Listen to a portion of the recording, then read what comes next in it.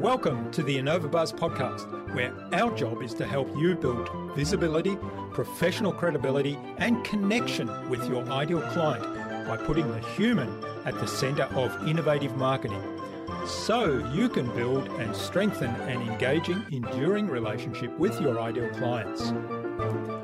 I'm Jürgen Strauss from InnovaBiz, and I'm honored that you're here with me. If you haven't joined our wonderful marketing transformation community yet, go to innovabiz.co and collect your free gift as well.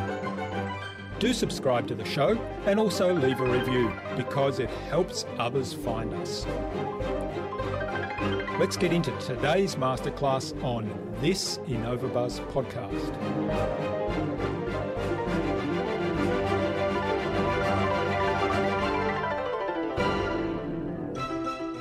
The team trumps the individuals.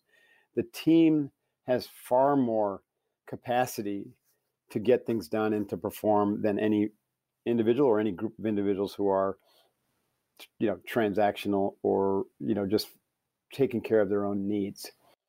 And so we always say that with the team, the mission comes first, your teammates come second, and you come third, right? So you have to begin to organize things in that order where your needs are not the most important things.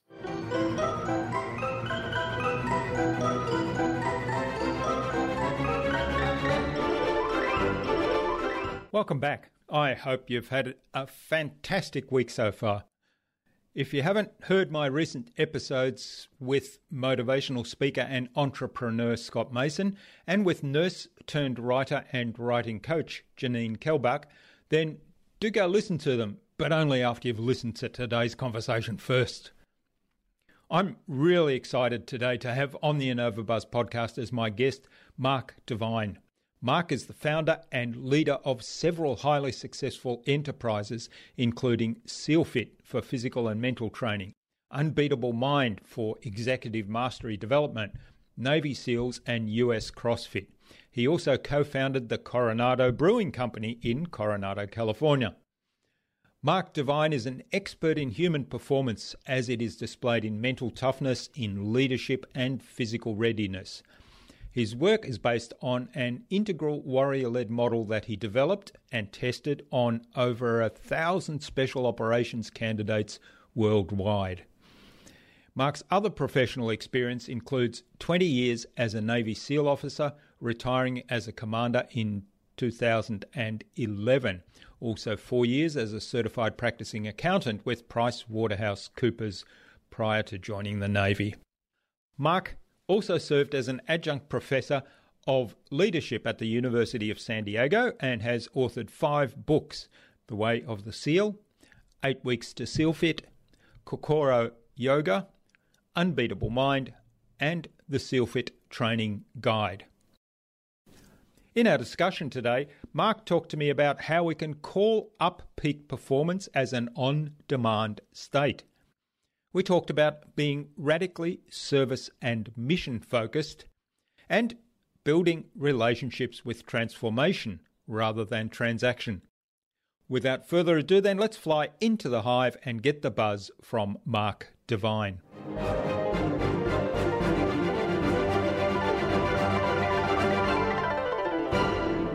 Hi, I'm your host Jürgen Strauss from InnovaBiz, and I'm really excited to welcome to the InnovaBuzz podcast today, all the way from Carlsbad, California in the USA, Mark Devine, who's an expert in human performance.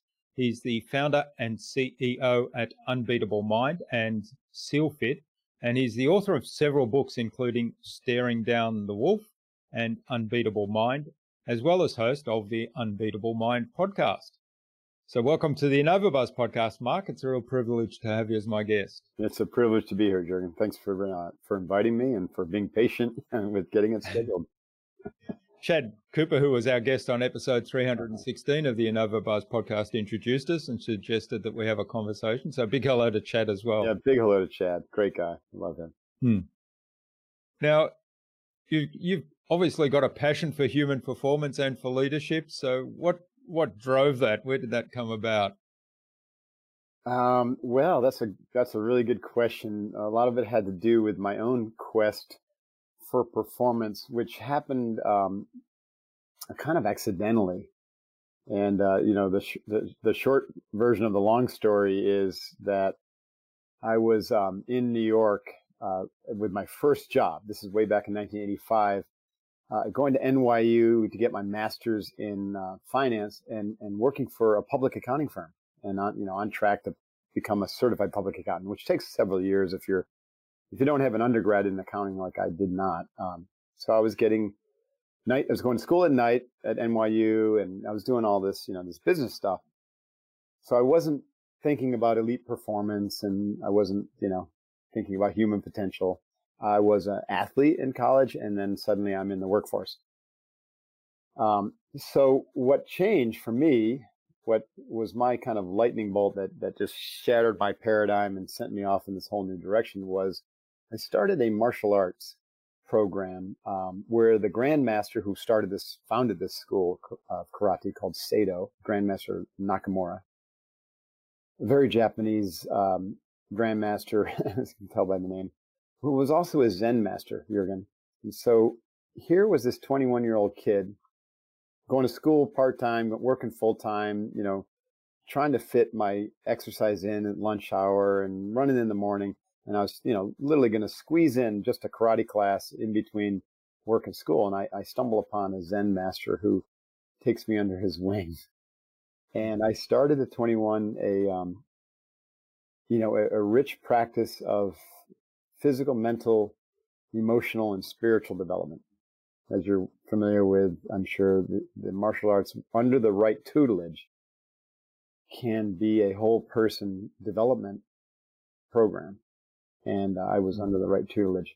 At any rate, 4 years into my practice, I got my black belt, I got my MBA, I got my certified public accountant, all in the month of November 1989. I started this journey in 1985. And then I was on a bus to Officer Candidate School to become an elite Navy SEAL. That's the impact that meditation at that early age had on my brain and my mind. It cracked me wide open. It completely changed my vision of who I was and what I was meant for on this planet, changed the story of what I was capable of. And there was a lot to that, of course. And I write about that in my books, The Way of the SEAL and Unveil Mind. But it led me into the Navy SEALs. Now, of course, the Navy SEALs, are known worldwide as probably the elite, or if not one of the elite, along with Australian SES, who I worked with closely, as well as British SES and some of the German comp swimmers and others. But the super elite, small special ops service. And so they were all about performance, right? Everything the SEALs did, from the selection and the training and mission prep and conducting a mission and the post-mission, all of it was designed to facilitate elite individual and team performance. And so building on top of my experience in Zen and the martial arts, I took copious notes because I was fascinated with that. And so I developed over time this unique perspective on training myself and training others. So when I left the SEALs and got into the business world, I really wanted to take that further. And so that's what led me into the, kind of business and coaching and, this world that we're talking about here. That wasn't too long. I usually, I can do that introduction in about an hour. There's a lot of details that I left out. Fascinating story, and there's a lot there, obviously, a lot to unpack as well. But I don't want to spoil the books for anyone. The thing that I find fascinating is, you're one of several guests that I've had on, and I'll have to introduce you to somebody that I think you'll love having a conversation with, who's had a similar journey in some ways in terms of embracing martial arts at a level that he was mentored and it became not just the physical manifestation and training of that martial arts and understanding and mastering the physical aspects of it, but also that whole kind of mindset and personal development part of it. So I'm interested from your point of view, when you then chose to go into the Navy. Was that all part of the big package? And did you have an aspiration straight away to go into the SEALs, or was that a longer process? Well, there was a process that unfolded as part of my meditation. This is 1985 to 89. There wasn't a whole lot known about the SEALs back then. It's not like today where you had hundreds, if not thousands, of books written by SEALs and TV shows and movies. TV shows, there was almost nothing. In fact, even the recruiters didn't know much about the SEALs because they truly were a secret organization back then, which was pretty cool. And my dad literally, had a judge tell him either you join the Army or you go to jail. And he chose Army. He goes, A, A, join the Army, or B, go to jail. He goes, A. So he joined the Army. So he didn't have a great kind of experience with the military. And so we have a pretty well-heeled family business in upstate New York that's been around for over 120, 130 years that all the sons of the family have gone into. So you can imagine, Jürgen, what my mindset, my conditioning was in terms of my family. It was something like this. Military is for losers. People can't make it in the real world. Divines are business people. And we work at Divine Brothers, which is the name of the business. And so that's what I was brought up with. In fact, when I graduated from university and went down to New York and got this job with public accounting, a firm called PricewaterhouseCoopers, it was Coopers and Lybrand at the time, and NYU, they thought that was just brilliant because here their golden child was going to have an MBA, Master's in Business Administration, a certified public accountancy, which would probably be called chartered accountant or something over there. And he used to have some great experience in the real world. And then, with all that, armed with all that, he'll come back and be a better, president of Divine Brothers. And I, like most people, you buy into these stories that you grow up with. And it takes either a mentor or a real paradigm shifting experience for a lot of people to break free of those stories. I'm not saying this is everybody, because a lot of listeners will say, well, I didn't want to do what my parents did. But a lot of people will be like, actually, I was kind of conditioned to be a doctor or a lawyer or a business guy. You know what I mean? Yeah. So anyways, I was one of those guys who was conditioned. But when I sat down in the meditation, so my point there is I had no interest in the military when I went to New York. Zero. It wasn't even on my radar. But when I sat on that meditation bench under the watchful eye, see, this is what happened. Most of the students were into karate, and we did a little bit of Zen, a little bit of meditation before and after class. But because Nakamura was passionate about Zen, he had an extra class on Thursday nights, which was an hour-long Zen practice. And then he took a small group of us to the Zen Mountain Monastery in upstate New York twice a year for about a week. And I was one of about 10 students, all the rest black belts. And here's this white belt who was like, I want to do that meditation. This is something really interesting to me. So that process that unfolded, of course, now we know about neuroplasticity and changes that happen to your brain and states and stages of development and all this stuff that I really understand now. I had no clue, but I first had to learn how to concentrate to tame my mind. And that took about a year of work. So anyone who's listening who's tried meditation knows it's not simple work, right? To do it well takes practice and it takes discipline. You got to do it every day. But I did it every day, and because I trusted this guy Nakamura that this was valuable for me. So once I learned how to concentrate and focus just on one thing, then I started to really open up to be able to create kind of this metacognitive shift in my mind. This has happened naturally, where as a result of the concentration practice and routinely noticing when I wasn't concentrating and thinking and bringing myself back to the concentration, it created a metacognitive split in my mind, not a personality split, but a split where I could operate out of the contextual mind, which is really more right hemisphere, while watching the content mind, which is really left hemisphere. So content means thoughts and emotions. Context means like the field of all those, where those thoughts and emotions are coming out of, the pattern recognition. So I was able to kind of shift my attention into the contextual awareness and to watch my thoughts. And when I watched my thoughts, I started to see these patterns that had driven me into be this New York business suit, right? getting his CPA and MBA, who was going to end up back with the family business. And what I saw, I didn't like. I didn't resonate with those patterns. I was just, because prior to this Zen practice, I was merged with those patterns. I never questioned them. But once I started to separate from those thoughts and those belief patterns, I started to ask, is that really me?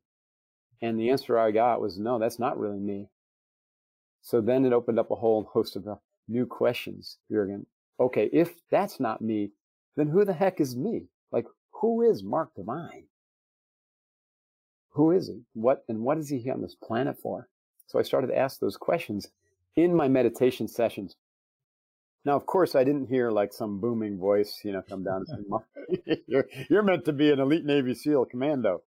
No, but because I started to know what I didn't want, what I didn't like, and what I wasn't meant for, then it opened up possibilities for what I was meant for and what I did like. And so this process now took about 2 years and a lot of contemplation, a lot of journaling after my meditation sessions, and everything started to kind of feed and work together. And what happens, I started to get these imagery and these sensations that I can only describe as kind of like warrior-like. Like I was feeling drawn toward the warrior arts through my martial arts training, to the warrior professions. I started to read a little bit more about warrior professions. I started to think, well, maybe that's it. And the more I dove into that, the more it started to feel right. I started to align with that. I said, yeah, that's it. And so right around this time where I was starting to think, well, maybe I'm meant to be a warrior, without thinking necessarily military, but I knew that I could be a warrior in certain different domains. I was walking home one night from work, and I came across a Navy recruiting office, and lo and behold, on the window was this poster, and it said nothing about the Navy SEALs, but across the top it said, "Be someone special." And it had imagery of Navy SEALs doing cool Navy SEAL stuff. And I was just transfixed. And right then, I was like, that's it.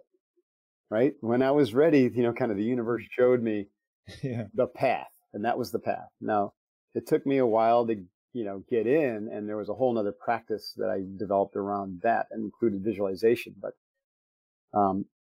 there's no question. By the time when I got in and left in 1989, I knew beyond a shadow of a doubt that I would be a Navy SEAL.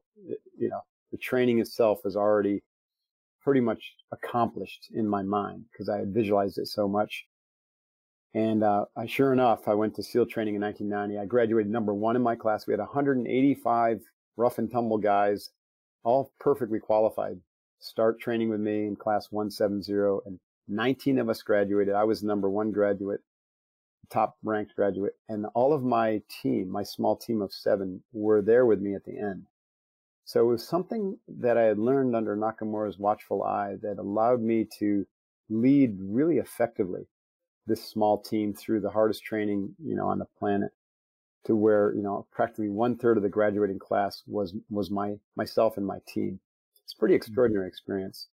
I think about that a lot, and I've really spent many, many years trying to reflect back on all the lessons I learned under Nakamura's guidance, and to learn everything I could about peak performance, and how meditation and concentration and mindfulness and visualization and journaling and contemplation, how all these tools can serve, and visualization, I'm not sure I said that, can serve us to really help us tap into our unlimited potential and to maintain peak performance, not as a hope to have, but as an on-demand thing.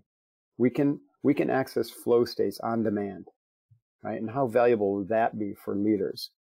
And also to be able to connect deeper at an individual level so that you can unlock the full potential of your team and serve at a more powerful level so you can impact the world in a way that's uniquely yours. So these are the things that I've really, really uncovered in my own life through that journey into the SEALs, through the SEALs, 20-year career, retiring as a commander in 2011, and then through my business and teaching first Navy SEALs and Australian SAS and all the allied country spec ops how to think and act and behave and train like this, and then to countless entrepreneurs and executives since 2007, I think, roughly. Mm. Yeah, it's a fascinating journey, and it kind of, there's several highlights there for me in terms of working on yourself and really getting to understand yourself and your motivation and your drives.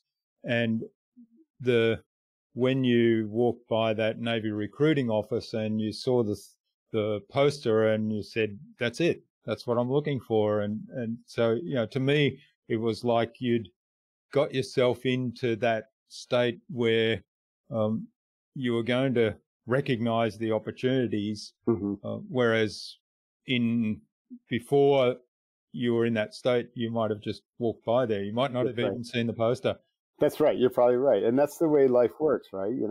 Of course, we know about cognitive bias and confirmation bias and all that, but this is something deeper. I think that there's like a resonance field, when you deeply desire something and you're visualizing, something energetically, but you're not quite sure exactly what it is, but you feel like this, something's emerging, and you stay with that energy, then it will reveal itself. I think entrepreneurs feel this keenly. Like, I don't think there's probably an entrepreneur who's listening to this whose business looked exactly like they thought it would when they first conceived of it, after it was, but they felt that emergence, like it's got to come to life. And because they were so passionate about it, and they lived and breathed it every day, and they visualized, whatever outcomes they could visualize, then certain people revealed themselves, at the right time, and, capital partners revealed themselves. And to me, those are the best stories, because, the entrepreneurs are really passionately committed to the project, because they're kind of manifesting it one step at a time, or one stone at a time, That's right. So, there's a couple of things you mentioned that I'd really like to explore a lot more. One of them was having peak performance kind of on demand, as an on-demand state. So saying, okay, this is going to happen now. Here's an event that I'm going to, or let's say I'm going on stage to present a workshop, or I'm going on stage to present a speech. And so I'm going to choose to be in peak performance state right now, so that I provide the maximum value to my audience. Right. So how do you go about constructing that, getting yourself into that peak performance state, or training yourself so that you're able to actually do it?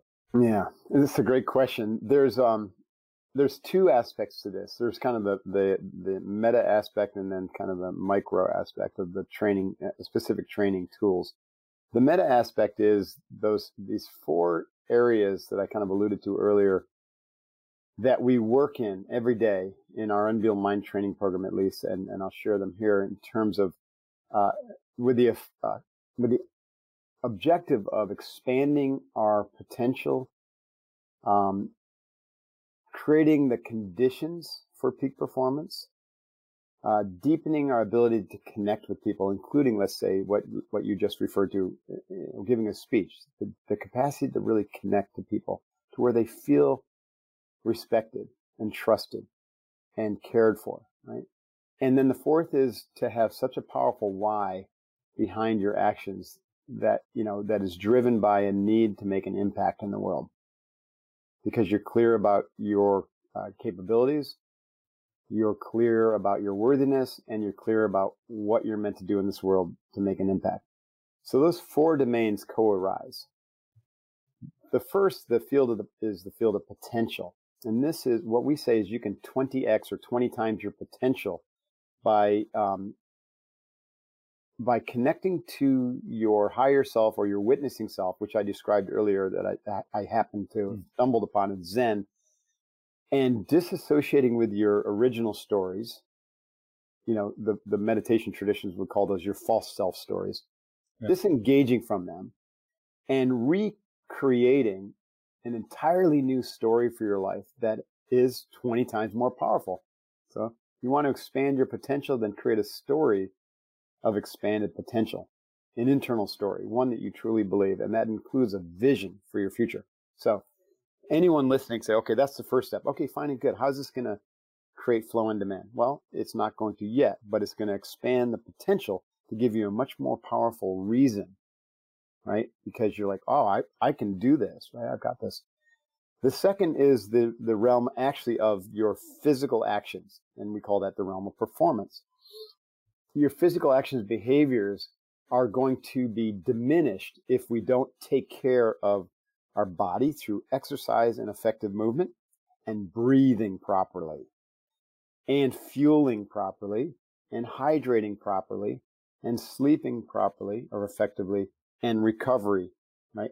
Also time in nature and time with other human beings and communities of practice and coming together and caring for each other.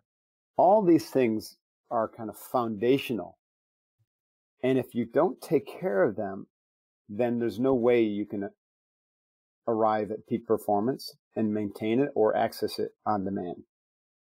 So, and those are like fundamental things that we call your stand in life. So you stand for optimal health, you stand for peak performance, then you've got to take care of those things, period.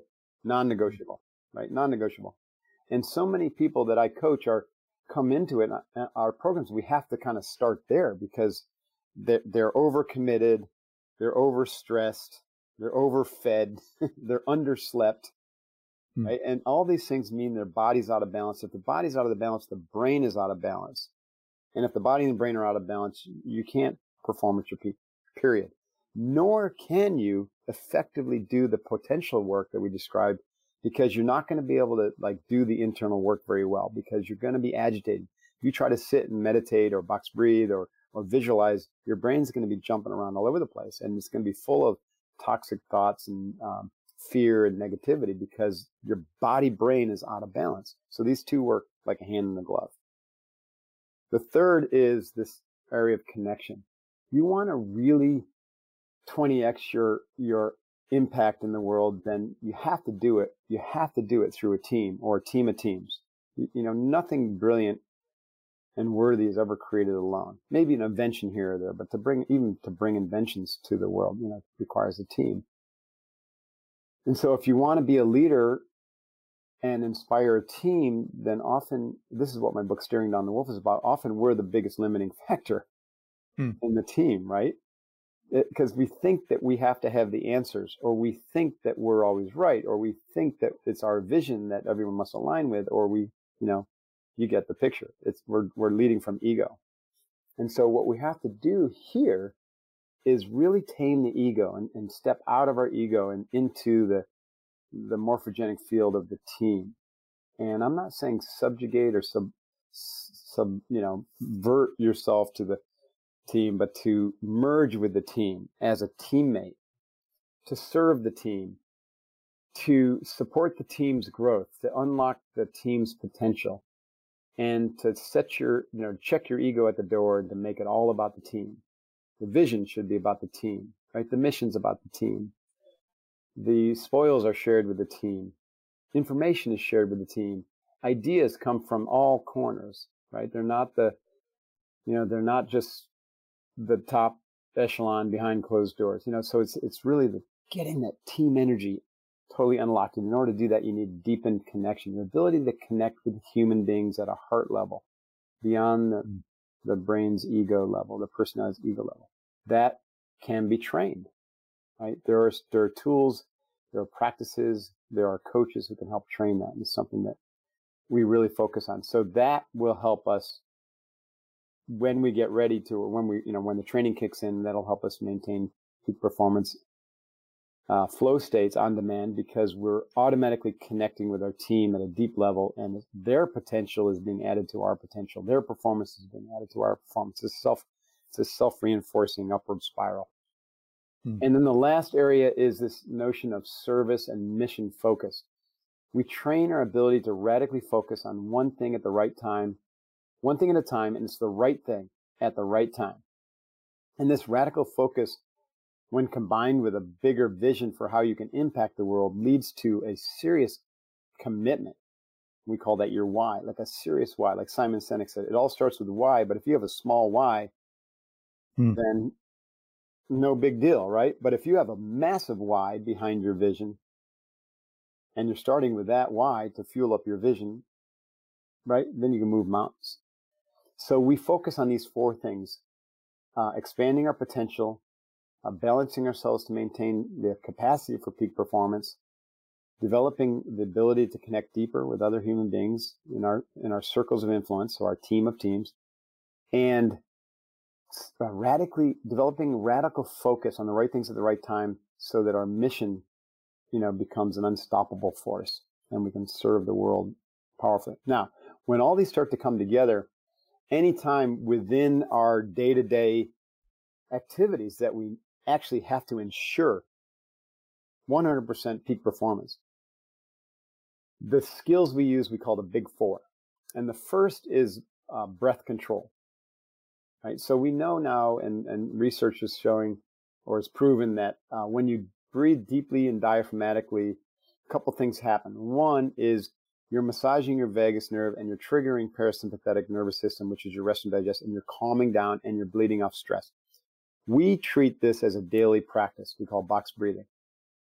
So when you practice box breathing every day, and we do it in the morning as part of our morning routine, you end up bleeding off all the stress that you build up throughout your life, completely balancing your body and brain.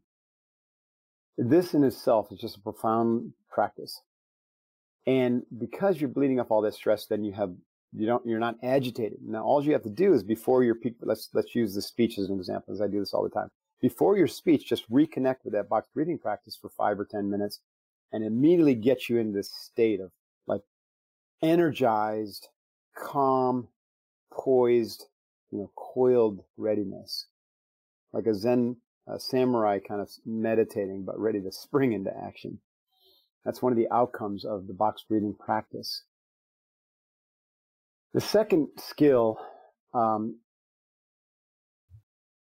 is one of attention control, and the ability to with razor sharp refinement, to curate the quality of your thinking. There's 2 parts of this. One is the anti-negative part. This is where you eradicate any negative thoughts and you cut them off at the head as soon as they start arising. So if you're sitting there before your speech and you're thinking, holy shit, there's 1,000 people in the room. I'm not sure I can do this. I don't know if I've mastered the material. I haven't practiced enough.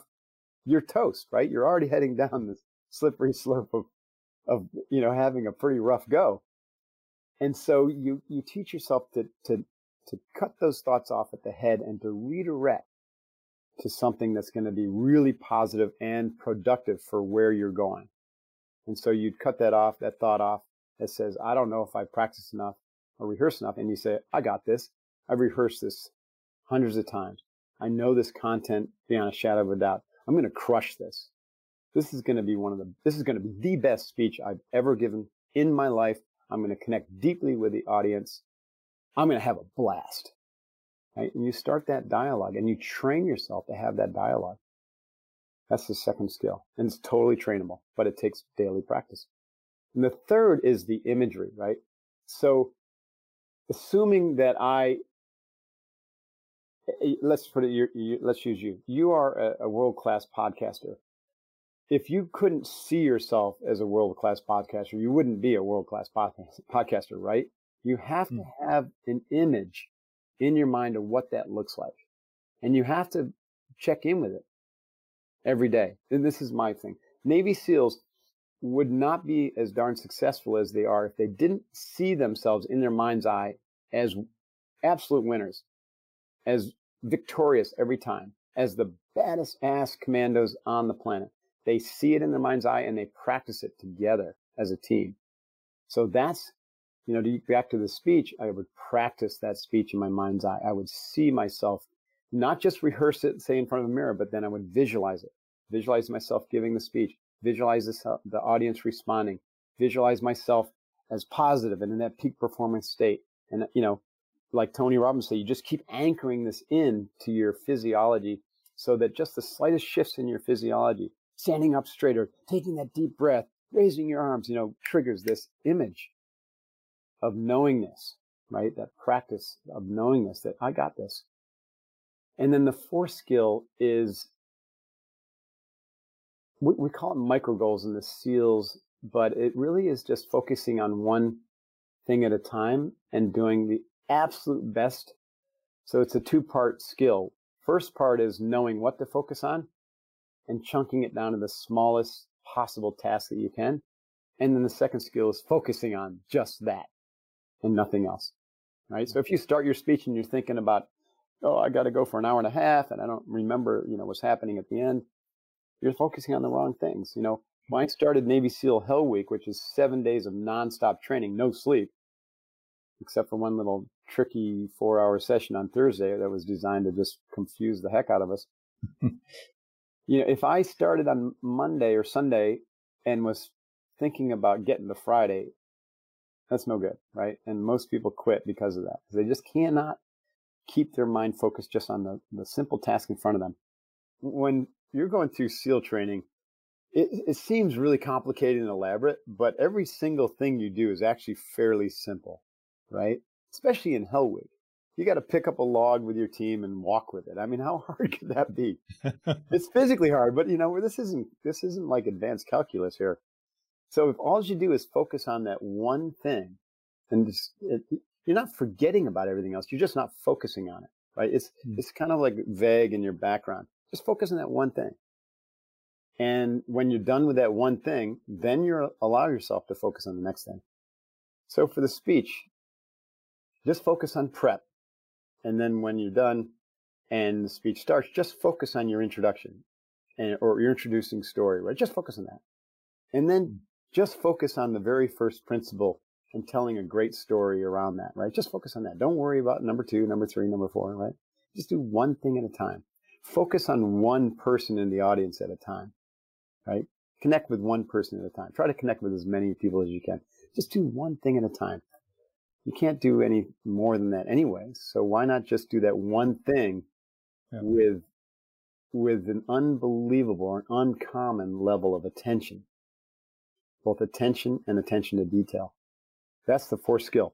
So when you train these things every day and they start to come together in these 4 domains of potential, performance, connection, and impact, service impact, then kind of magic happens, right? Because you're operating at such a kind of a refined level that you can literally just, with a thought and a deep breath and invoking the image and invoking your positive self-talk and identifying the right task, you'll automatically click into that flow state. Your mind immediately goes into that zone of alpha, like low alpha, low beta, high alpha, which is your genius zone. And then your breathing slows down, you get more rhythmic, and you're able to access all the right brain kind of patterns that you've absorbed over the years that, are related to your expertise, whether you're an athlete or an executive or a creator. And it's all there for you. And you literally just, flow. The information flows out of you. It's really profound. That's why I'm a firm believer. I don't know, I've never heard anyone else talk about this, but you train flow state. It can be trained, and then you can just click it on, turn it on and off at will. And eventually, you don't even need to turn it on and off. You're there most of the time. You can equate this to like the heightened state of awareness that comes from deep meditators, right? Their brains are operating at a whole different level, and you could say that they're in a perpetual state of flow. So this is sort of what's happening with what I'm talking about.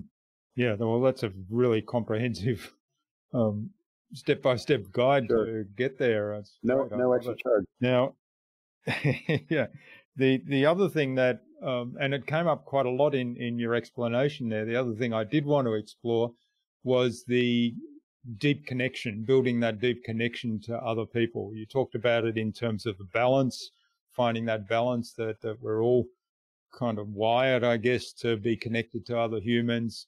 You talked about it in terms of 20xing your performance. So you do need help with other people to actually contribute to that 20x performance. You can't do it all yourself. And I think that's something where quite a number of entrepreneurs don't realize how important it is that they need help from other people. They have a scarcity mindset. They talk about competition, and yet quite often so-called competition is actually the place where you can build a really great team that could support you. Right. So how do you go about kind of changing or maybe adapting your mindset to the point where how can we build that deep connection? Well, one of the things that, for example, that I'm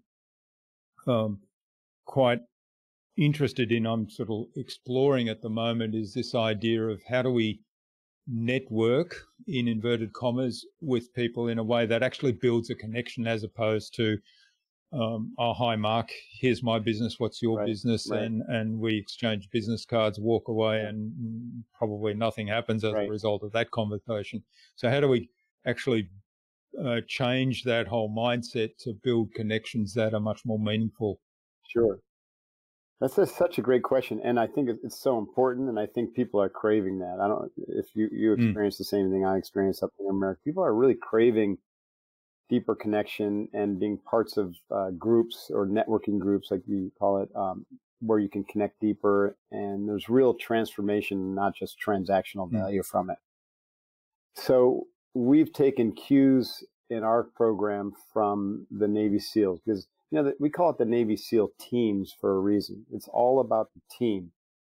And the reason the SEALs are so effective is because we have a bunch of great and competent individuals, but who are working together as a team, not working together as a group of competent individuals, right? The team trumps the individuals.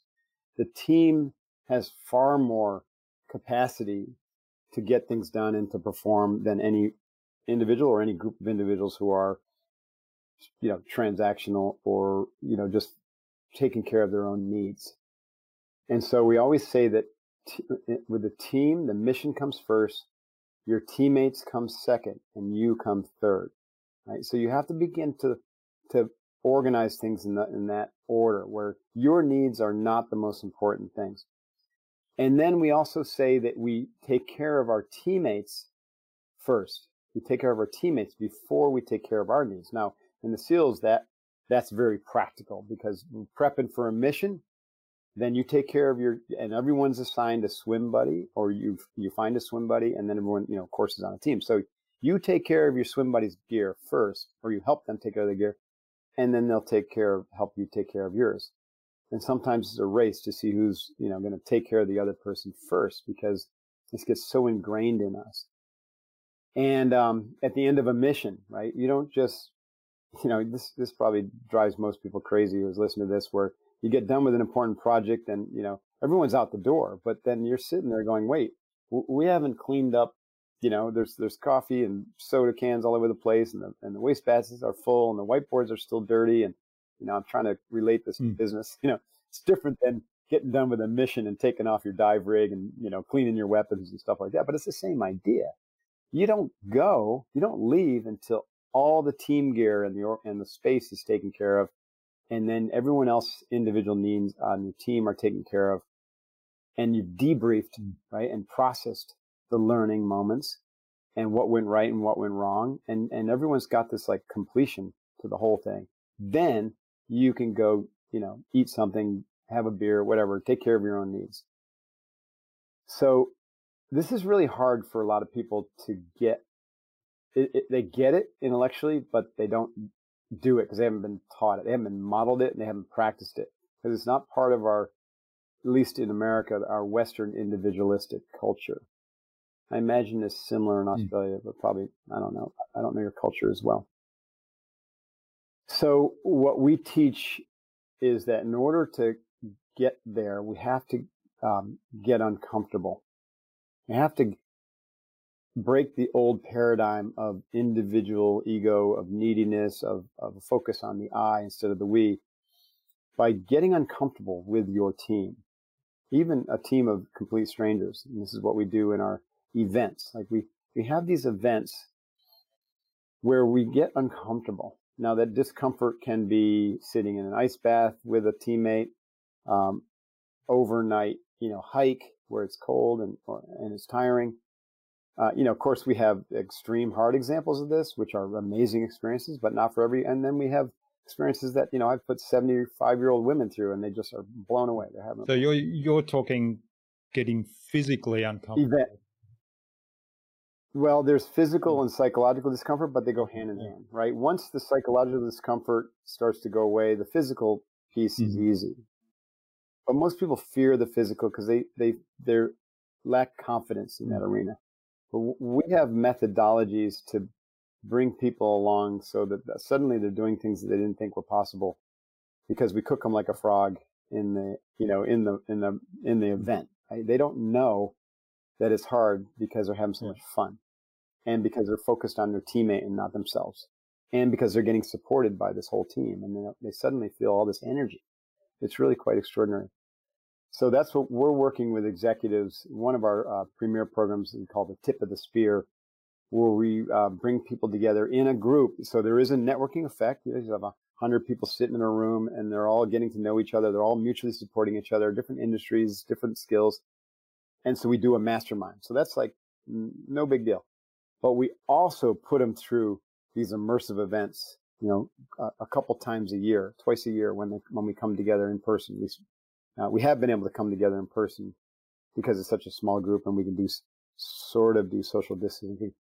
So we do these immersive groups. But then we also go a step further, and we, just like in the SEALs, every individual in this program has a swim buddy or a partner, an accountability partner, and they're part of a boat crew. And that boat crew has a boat crew leader who's a certified Unbeatable Mind coach.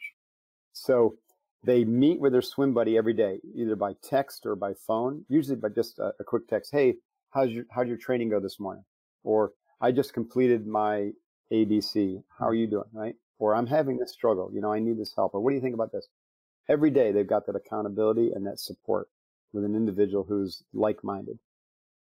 Then they have the small team, which we call a boat crew, again, with a nod to Navy SEAL training. We call them boat crews. And that 8-person team meets twice a month and also shares challenges every month. And those challenges can be physical challenges, they can be mental challenges, they could be emotional challenges, they could be spiritual challenges, or it could be like an impact or a service project that they do or they're working toward. And then that boat crew also has a qualified leader who's certified Unbeatable Mind coach. We have 400 in training. Our goal is to have over 1,000 by the end of next year. And that individual is there for one-on-one coaching and also team coaching for these. So you can see everything that's going on here. They've got the content that we deliver with Unbeatable Mind, which has all these skills and training that we talked about around peaking performance, flow state, tapping potential, deepening connection, all that. Training what we call the 5 mountains of physical, mental, emotional, intuitional, and spiritual capacities. But then they also have this tribe where they can all, this peer group is all not just about networking, it's about transformation. And then they've got the accountability with their swim buddy, they've got the accountability with their boat crew and the challenges of the boat crew. They've got an expert coach to pick them up when they fall down and to provide some inspiration or, guidance. And all of these things work together. This transformation, the tribe, and then as a result of it, they get serious traction. The whole program we call a program of vertical development. We're trying to evolve people vertically up the scale of consciousness so that they deepen their character, they transform who they are and why they do what they do, as opposed to just what they do, doing it better, which is what most leadership programs do. I saw how people transformed, from just average kids to these world-class elite leaders in the SEALs. And it's because of a similar model. Whether the SEALs would name it as such or not, which they don't, a similar thing was happening because of the multidimensionality to the experience, and the teaming and the accountability and the challenge and the constant change and growth, that occurs through constantly challenging and trying new things and having to master multiple skills and lead in high-risk environments. The growth that accrues to the special operators in all services is just extraordinary. And that's why when they get out, they make incredible entrepreneurs and, really, really good leaders. Yeah, that's fabulous. So lots of stuff there to follow up on. I am aware of the time. I mean, I could keep digging and keep going further, but it's probably a good time to move on to the buzz. But before we do move on to the buzz, I am curious, the metaphor, staring down the wolf. Tell us a little bit more about what's behind the metaphor. My first book is my self-published book, and it's called Unbeatable Mind. And on the cover, you can't really see here, but you can see that's a wolf, and that's me. It's this picture behind me that you can't see it if you're listening, but Jürgen just saw it. It's a picture of me staring at a wolf. And the metaphor there is from the Native American culture, and probably Native cultures all over the place, but I'll say Native American, in that they would tell their grandchildren that there's two wolves that vie for your attention: the wolf of fear, who resides in your head, and the wolf of courage, who resides in your heart. And of course, the children would ask, which wolf, is dominant, or which wolf, should we pay attention to? They say, well, the wolf that you feed the most, the wolf that you feed the most will win, will dominate. And most people feed the wolf of fear because they're feeding fear by, watching the news every day, and by being terrified about, the wildfires in Australia, or the elections in the United States, or, you know what I mean? Or China's influence in whatever. And so feeding the fear wolf leads to the fear wolf dominating you. And it's very, very difficult to overcome that. So the only way to overcome that is to stare down that wolf, right? And stare down the wolf and say, no, you are not in charge anymore. I'm not going to feed you. I'm going to starve you. And to feed the courage wolf instead. Courage wolf resides in your heart. How do you feed the courage wolf? Through positive dialogue, through overcoming your fears and your negative biases, through opening up your heart, through compassionate communication, through meditation, through caring about others more, caring about the environment, working with nature, hands on the earth, that type of thing. And also service, right? Really having a service mindset, putting, service first, your team, so that would be the mission, your team next, and then yourself last. And this is how we feed the courage wolf. So that's where that title came from. I wanted to do a book on emotional development for leaders and teams. And my main theme there was you got to stare down your wolf of fear and overcome your negativity and your biases and your judgmentalism and your righteousness and your perfectionism, all those isms, right? So you can get out of the way and let the team flourish. Yeah. And a lot of that's about leaving the ego at the door, right? That's right. Checking it at the door. All right. Well, as I say, I think it's a good time to move on to the buzz. Thanks for clearing that up for me. I was curious about the wolf. Now, so the innovation round, the buzz, is designed to help our audience, who are primarily innovators and leaders in their field, with some tips from your experience. So I've got 5 questions, and hopefully your answers will inspire the listener to go and do something awesome today as a result, not that they need any more inspiration based on what you've already shared with us. But let's go with the questions. What's the number one thing you think anyone needs to do to be more innovative? Well, I tell you what, deep diaphragmatic breathing, right? So this is, everyone usually has a more practical answer, but this is the most practical. Because again, if you can, as I talked about, if you can use deep diaphragmatic breathing or a practice like box breathing, which you can learn more about at our website, unveilmind.com, or search Mark Divine Box Breathing on YouTube. It really opens up both the content and the contextual mind. And those two need to work together, right and left hemisphere. They need to work together if you want to innovate, if you want to be creative. So creativity comes out of the spontaneous recognition of new patterns, or deep insight of directly perceiving something new that you didn't know before. And both of those capacities come from whole mind thinking, which is the integration of your right hemisphere, left hemisphere, heart and belly, right? Because we now know that your heart and your belly have neurological processing and neurons. So the whole point about creativity and innovation is to be able to use your whole thinking capacity, your whole mind. And the door into that is breath work. Yeah, that's box breathing. Great advice. I've been reading some stuff recently about understanding the mind better and so on, and I think there's a school of thought that's gaining traction, which says that your mind is not just your brain. Your mind is actually the whole body, and so it's the whole body. What that's our belief. So what you were talking about earlier about taking care of yourself from a physical sense, well-being, exercise, enough sleep, feeding, enough the right kind of food. And then the breathing thing all taps into that in getting the mind to peak performance. That's right. Exactly. Yeah, the brain is just the organ, and you have multiple brains, right? You have the dominant one up in the head. That's why it's the highest in your body. Like, it's up there. It's the executive agent. but your heart's a brain, your belly's a brain, your nervous system's a brain, your skin's a brain, fascia, everything. Yeah, well, it is fascinating because, I mean, our normal breathing or the heartbeat, pumping blood around the body, the digestion, all of that happens without us actually thinking consciously about it. So it's all unconscious. Right. And, you know, if you take this idea of the mind being all over in the different brains, you wonder whether the brain in your head has actually got anything to do with some of that stuff. Right. Here's another thing that many people don't recognize or understand. It's not talked about much, but you actually pump more blood into your brain through deep diaphragmatic breathing than your heart is able to pump into the brain. Isn't that fascinating? Yeah, you create this like pump effect with your diaphragm and with the chest, right, going like this, and it creates a wave effect with your blood, and it gets it into your brain. It pushes more blood into your brain than your heart does. So deep diaphragmatic breathing is quite simply one of the most important things that we can do for overall health, brain health, body health, and longevity, optimal weight, and energy management. Not to mention, it's the pathway. You know, I'm a lifetime yogi now, not almost lifetime, since you know, I consider Zen and yoga to be closely aligned. So since 1985, I've been studying Zen and yoga.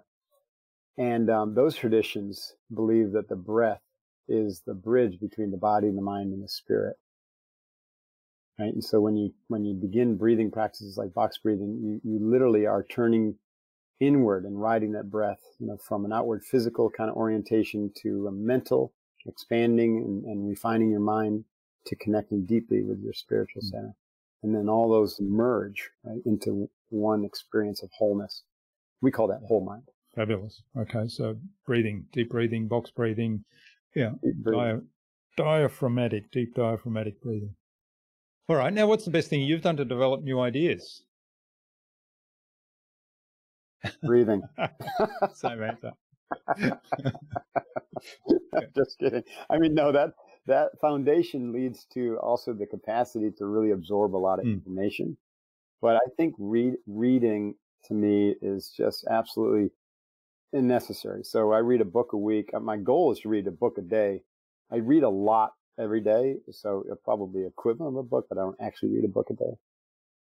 And so I read in 3 different ways. I actually will slow read books that I'm really, really interested in. You know, it could be a spiritual text or, you know, something that's really interesting to me. And I'll audiobook read. You know, let's say I'm going to come on someone's podcast and or I've got a guest on my podcast and I want to read their book. And I often read the audiobook or I'll speed read it, which is the third way. It's like grokking. So I'll just go through the book very quickly. And I've got a process for how to do that. And I retain a fair, 70, 80% of what I read, and I can get through a book in 45 minutes to an hour. But I think having a daily practice of reading is critical, and then writing as well. So I didn't intend to be an author. It wasn't something, but when I wrote for when I designed the Unbeatable Mind training, which came out of my work with SEALFIT with special operators, a lot of people were coming and saying, hey, can I do what you're doing, but I don't want to go get my ass kicked. I said, okay, let me put something together that's like an online training. And let me, in order to do that, I kind of had to really codify everything that I was teaching these guys in these long 30-day academies. There was like an American Shaolin monk, warrior monkish school. You know, I was teaching them all the stuff we're talking about. So I started writing this program. I ended up writing thousands of pages for this online program, and I wrote Unbeatable Mind, the book, which then I've edited. Now I'm working on a 3rd edition now, and I've written 4 other books, so 5 books. And I'm working on my 6th, as I mentioned. So just the process of writing unlocked this unbelievable creative aspect. So reading and writing work together like a hand in a glove, right? So if you read something, even if you just read for a few pages in the really inspiring text, and then you just journal, writing with your hand, not typing, but writing with your hand. There's something magical about that really helps expand your creativity and helps you accelerate your learning. Yeah, I'm a big fan of audiobooks in particular, but I like you, I kind of go at speed listening on a lot of audiobooks, and then I'll revisit. Right. I'll actually revisit an audiobook if there's something really interesting that I want to follow up on or reflect on, and I'll get either the physical book or the ebook and listen and read at the same time. And yeah, that's a good way to do it. And making notes, making notes is, I agree with you there. Making handwritten notes is a really powerful way to just reinforce, helps me memorize things. Yeah, and it does something to your brain, you know, that you just typing on a computer just doesn't do. Yeah.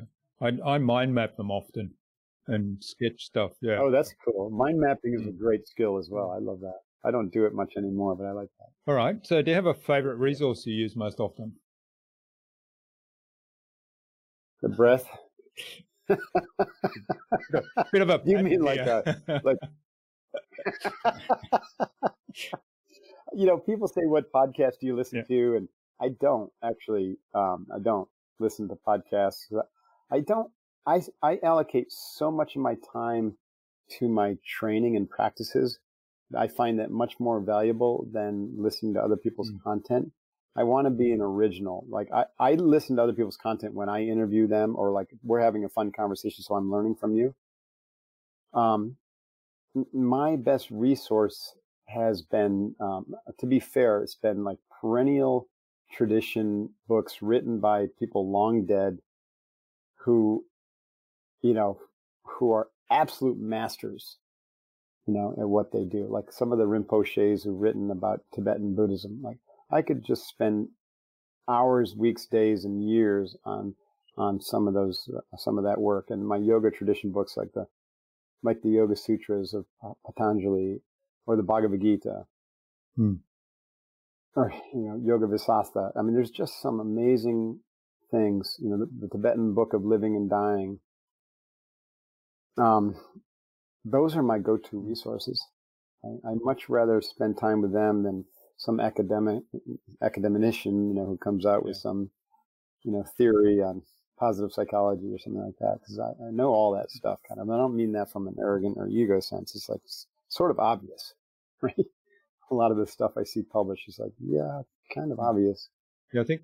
But often people neglect some of those historical texts that people that are no longer with us have written, and yet, you know, those that have documented their learnings, their ideas, they've basically left that for us, and there's so much value that we can have from some of that. And what I think, in addition to that, I agree, is that these people embodied their teachings. Like they weren't doing it based upon an ethnographic study of other people. They were doing it on an N=1 population themselves, based upon a lifetime of deep introspection and meditation and teaching. So they know what you're talking about. All right. I think you've given us a few tips on this next one already, but let's ask the question anyway and see what else you have. What's the best way to keep a client on track? Oh man, clients will go all over the place. So you got to meet them where they're at, right? And the best way to do that is active listening and asking really good questions, and constantly bringing them back to their most important target, their most important thing. So when we work with coaching clients, they always want to move faster than they need to. And we continually bring them back to the basics, just like in the SEAL teams. You got to crawl before you can walk. You got to walk before you can run. So a lot of times you have to bring the young guys, constantly bring them back to the basics. You know, when you're shooting, let's just come back and practice drawing the pistol and practice the grip and your stance, practice your breathing, practice the, you know, dry firing. Then we'll go to the 25, you know, so master those things and then we'll move on. So the best way for us to keep clients focused is to always come back to the basics and to, you know, keep on helping them simplify the clutter in their minds to really focus on those things that they need to work on. The one or two things. One step at a time. Yeah. Yeah. I love that. And and this was in the context of speaking. We were talking about memorizing a presentation, a long presentation, particularly if it's something like a full day workshop. And their metaphor was the jigsaw puzzle. Start off with the corners, put the edges around, and then start to fill it in. I like that. So that's the one step at a time approach. Yeah, the corners would be like akin to the basics. Like get those in first and work on those, and then you got the structure to build on. That's great. All right. Now, what's the number one thing anyone can do to differentiate themselves? You know, to me, it is what we've been talking about is get over yourself. You want to differentiate yourself, get over yourself, right? And focus on other people. Everyone's trying to be seen. And if you would turn that around and start seeing other people, then you'll really stand out in the crowd. Yeah. I had to laugh. Get over yourself is the favorite saying of my business coach. Is that right? So she talks about leaving your ego at the door in her training programs. And Awesome. I would like her. Yeah. We get along just fine. All right. Well, thanks, Mark. This has been absolutely fabulous. I mean, we've been going for quite some time, but obviously there's lots in your programs. I'm sort of tempted to go for 30 days and dig into the entire program. But I'm respectful of your time, of course. Now, where can people find out more about your programs, about the work you do, about your books, and maybe even reach out and say thanks for what you shared today? Yeah, thank you for that. My Instagram is @RealMarkDivine, MarkDivine. My website is markdivine, divine.com. The training that we've been talking about, Unbeatable Mind, is at unbeatablemind.com, all one word. And, of course, my books are on Amazon, which is pretty much where everyone buys books these days. And Barnes & Noble and stuff like that. All right. We'll have links to all of those in the show notes, of course. So do you have some parting advice for our listener today, Mark? Start a daily practice of box breathing. It'll change your life. Yeah. All right. And it'll make you a better leader, a better teammate, a better father, mother, daughter, son, just better all around. Right. It's a secret weapon. It's the way in. And we'll have some links to some of your YouTube videos about box breathing on that too, so people can jump straight in. Appreciate it. All right. Finally, who else should I get on this show and why? It's funny when I saw that you were going to ask that. My good friend Brian Johnson would be a great guest, and he is a true American philosopher in the sense that the old philosophers, the Stoics, understood that the theory was one thing, but if you didn't actually practice it and embody it and live it, then it was meaningless, and it was actually kind of harmful. So he's someone who has studied philosophers and philosophy for years and years and years, and acted on it, and has a community of people that he calls Optimize, who are trying to bring out the best in themselves and optimize every aspect of their lives. And he's starting a new company that I'm helping him with, which will include all that, but then take it out into a social media network and also a publishing platform. It's called Heroic. And he would really enjoy talking to him, Brian Johnson. All right. Well, we'll get an intro to Brian from you and reach out to him and arrange a time to have a conversation with him. Look forward to that too. I'm sure he'd be thrilled, and I'd be thrilled to make the intro. All right. Well, thanks so much, Mark, for your time and your insights today. It's been absolutely fascinating learning about all the work you do and all the inspiration, and you've given us so much to think about here. And I certainly encourage people to go read your books, check out your YouTube videos on box breathing and the programs that you offer. So thanks again. All the best for the future, and let's stay in touch. Thank you, Jürgen. Appreciate it very much. Hoo-yah.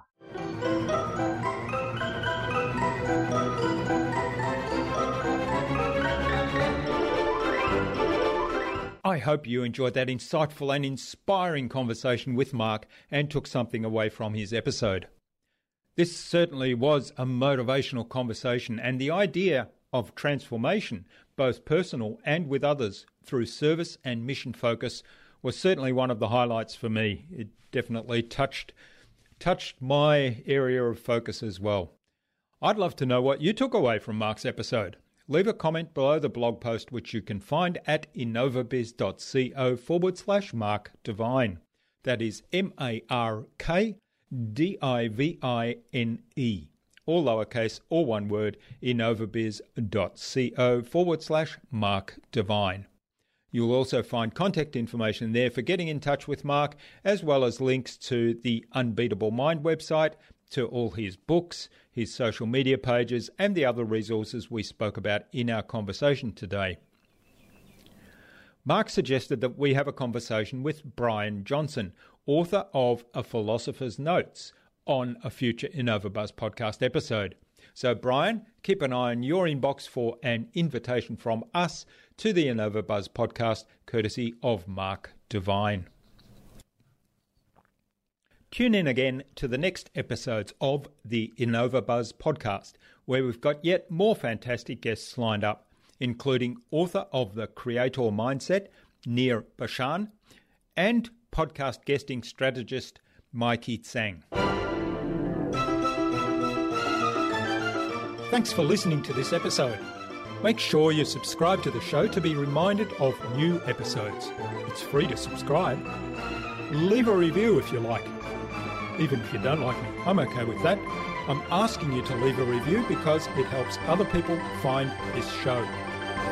Go to innovabiz.co to join our marketing transformation community and access a free gift my team and I made for you. It's the Marketing Master Mini Class. We want to give you everything you need to transform your marketing into a human-centered, relationship-focused growth engine. Until next time, I'm Jürgen Strauss from InnovaBiz. Remember, be awesome and keep innovating.